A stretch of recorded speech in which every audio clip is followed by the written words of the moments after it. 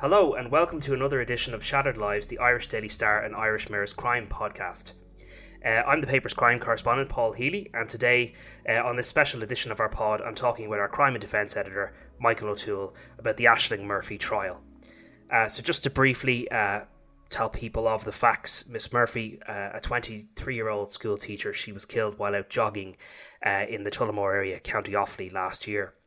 And 33-year-old Jozef Puska is on trial accused of her murder. So we intend to cover the entirety of this massive trial, which is set to last for 5 weeks, but we are bound by the rules of the court. So we can't give our opinion in this case until matters are concluded, but we can give you the facts. So without further ado, I'm joined by Michael O'Toole. How are you, Mick? Hello, Paul. Greetings from Phoenix Park. In your car again, are you? Yes, doing this a lot recently. We should nearly turn this into a podcast from our cars. It's a kind of a thing that seems to be working for us. But look, this, we're being cautious and careful, and I hope our listeners can understand why. And perhaps maybe we should just, before we get into things, Mick, I propose to just talk about in general maybe how the court process works, because people might be curious about, they might recall from, our previous podcasts on the Special Criminal Court, we had a lot of freedom as to what we could say, and that is because it was a non-jury matter. So in general, when covering a criminal trial, we can only report the facts of what is heard in a criminal trial in court. And it's, that is because everything that is before a jury, the jury has to decide the facts of the case, and we are bound by that process. Well, I mean, that's essentially it. Now, this is purely speaking generally. The rule is we can report, and again, generally, we report in a jury trial what the jury hears. In the Special Criminal Court, we have much more labour because there's no jury. There's only 3 judges, and they're very learned judges. And, for example, Mr. Justice Tony Hunt, who is the presiding judge in the Special Criminal Court, and by coincidence is the judge in this trial, has basically said that judges cannot be prejudiced. So when there's a Special Criminal Court, when it's 3 judges, we have a lot of leeway, and legal argument happens. Obviously, it has to happen in front of the judges because they decide it. So it's almost indistinguishable from the evidence or the direct evidence itself. But again, speaking purely generally, there are matters in jury cases that the juries do not hear, and we can't report on them until afterwards. So we're now going to talk about this case, and it hasn't started yet. Today has largely been a procedural day, but it may be interesting for people to see what the procedures are. Yeah. Now, I'll just ask you about that. Obviously, you were at the court building there all day today, and it was a lengthy process today, but there's very little that actually can be reported on the end of the day. That's because the majority of the day was taken up in a process of impaneling the jury. Is that right?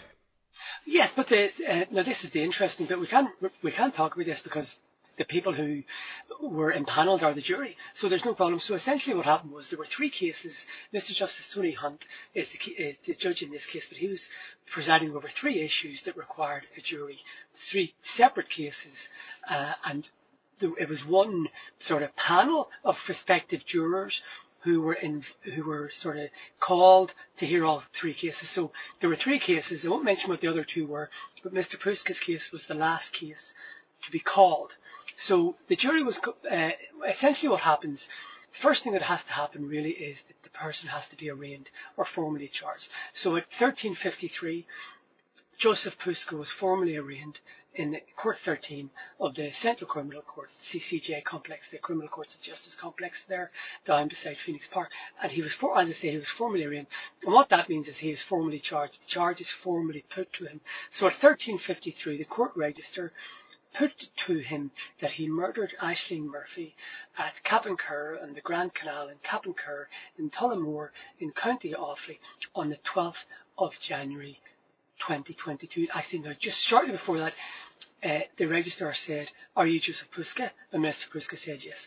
Then the registrar, as I said, arraigned Mr. Puska and put it to him that he murdered Miss Murphy in Cappencur on the 12th of January 2022. Now, through an interpreter, he said not guilty. So that has effectively started it. So once that happened, the process of impaneling the juror began. Now, Mr. Justice Hunt at this stage did warn prospective jurors. He said there has been a lot of commentary online and everywhere else about this case. So he said two things really, really important. He said anybody who feels that they have been affected or have seen so much commentary that they cannot be impartial really shouldn't be taking part in this. But also he said anybody who has commented online or on social media really should not be taking part as a juror in this case. So after the process began, and I think after about 40 minutes, the jury was selected. So there are 3 women and 9 men, and they will hear the evidence. So Mr. Justice Hunt welcomed them, and he thanked them for taking part. He said it's a very important constitutional task they were doing. And he asked them to retire and to elect a 4-man or 4-person who will do a lot of things. He said they will sit nearest me.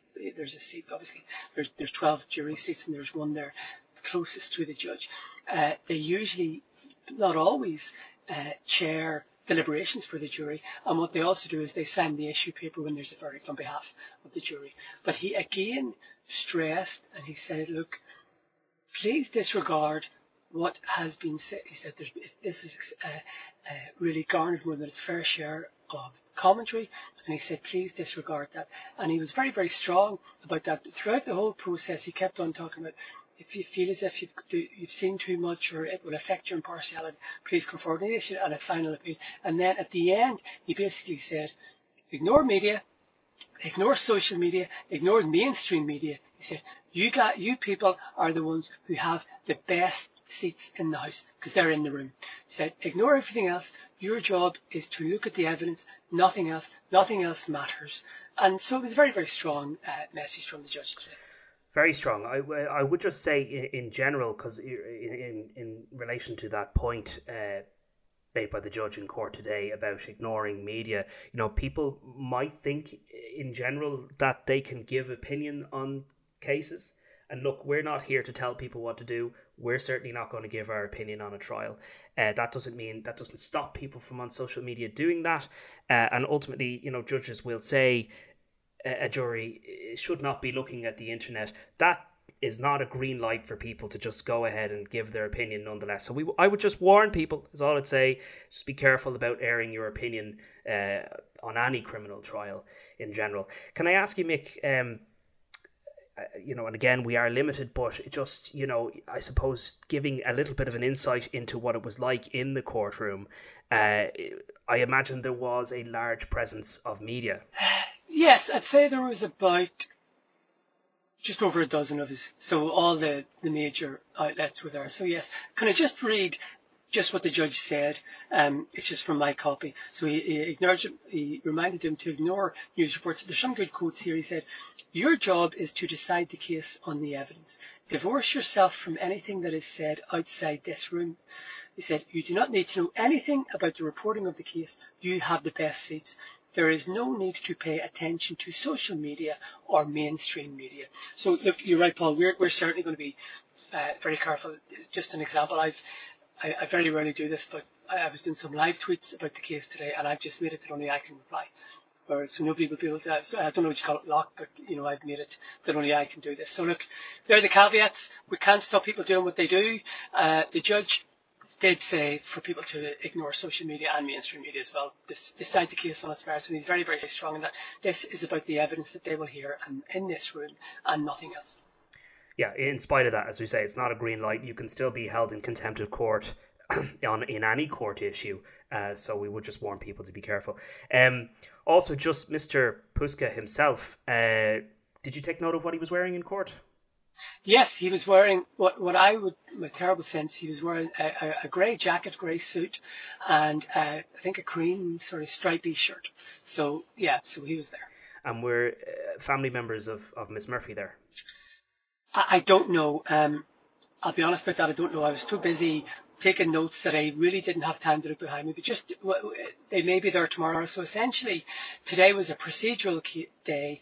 The case starts in earnest tomorrow. Now, we will leave tomorrow to tomorrow. But the judge did tell the jurors that this court case will last 4 weeks, but he said, erring on the safe side, it may go into 5 weeks, but he said he will give a very significant exemption for the jurors after this case, because essentially you can be called to be a juror again. So he's going to give a significant exemption for those jurors, as I say, 3 women and 9 men when this case comes to the end. 4 weeks, 5 weeks, however long it takes. Yeah, no, look, we haven't heard many facts in relation to this case yet, but I understand the prosecuting barrister is Anne-Marie Lawler, and the defence barrister there is Michael Bowman. And I see that Miss Lawler she outlined that there'll be obviously multiple witnesses in this case, and that many of them will be from Tullamore, and there'll be many Garda witnesses, particularly from the Midlands and Dublin stations. And then there was just very brief information given about Mr. Puska, as in where he is from, and that he has connections there in the Muckla area of Tullamore and in Crumlin. Yes, so essentially, you're quite right. Miss Lawler said that there will be lots of civilian and Garda evidence from the Tullamore and the Midlands. There will also be Garda witnesses from Dublin, and there will also be witnesses from FSI, Forensic Services Sciences Ireland. Mr. Bowman said that at the time Mr. Puska was living in Muckla, which is just outside Tullamore, that he was not in employment at the time. He also said that Mr. Puska at the time had close family in Crumlin in South Dublin. Now, he raised a point about St. James's Hospital, and Mr. Justice Hunt expanded on that, and he said that Mr. Puska was in St. James's Hospital in South Dublin in January 2022, and that any prospective juror who knew about that really should come forward and open up and say they knew about that. So there were some facts stated, but the trial is due to start in earnest tomorrow, and as I said, it could last up to 5 weeks. And Mr. Puska denies the murder. Yeah, well, it's relatively short pod today. That's all of the information essentially from the podcast. I wonder if we can briefly mention, only because we had kind of covered it last week, and just the Satchwell case, because obviously the matter happened on Saturday, which was Richard Satchwell appeared in court and he was charged with the murder of his wife Tina. Now, similarly, this is another case that is now before the courts, and we are again limited as to what we can say. I see that there has been a lot of commentary online in particular in relation to this. People have opinions, can't stop them. But I wanted to bring this up only because, and this is an entirely separate matter, it's nothing to do with the Ashling Murphy trial, I just want to point that out. And I saw you getting into it a little bit on social media as well, just in general, that people maybe necessarily don't understand the process of how things work in the courts. Look, I think we have to be fair to people. This is just my opinion. You know, you don't expect everybody to understand the law to the letter of the law, and there maybe was a little bit of confusion about what happened on Saturday. So I just want to clear this up, that Mr. Satchwell was not arraigned. He did not plead in this case. He has not even been asked to indicate a plea in this case. But what happened on Saturday was Richard Satchwell was charged before Cashel District Court with the murder of his wife Tina. And in general, at this early stage in any trial, a Garda, the prosecuting Garda who would have issued the charge against the accused, gives evidence of arrest, charge and caution.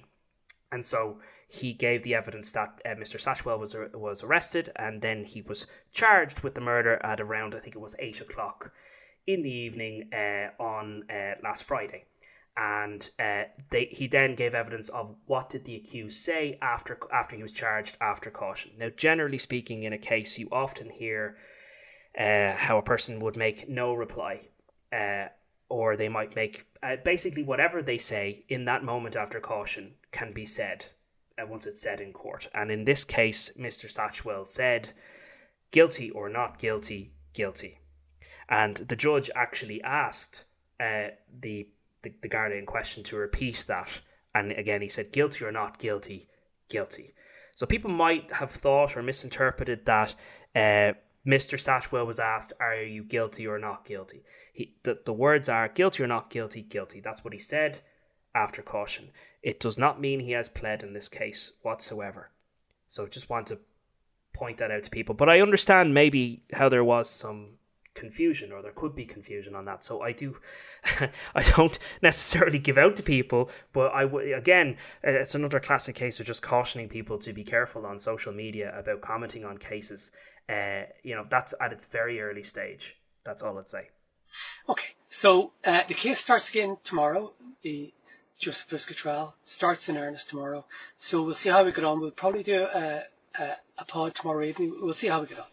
Yeah, we aim to do as many podcasts as we can on this trial. As I say, we are limited in our commentary of it, but there is interest in it. So we aim to give you a pod as much as we can. So thanks very much, Mick. Okay. Let you go home now. Thanks, everybody. Thanks, Paul.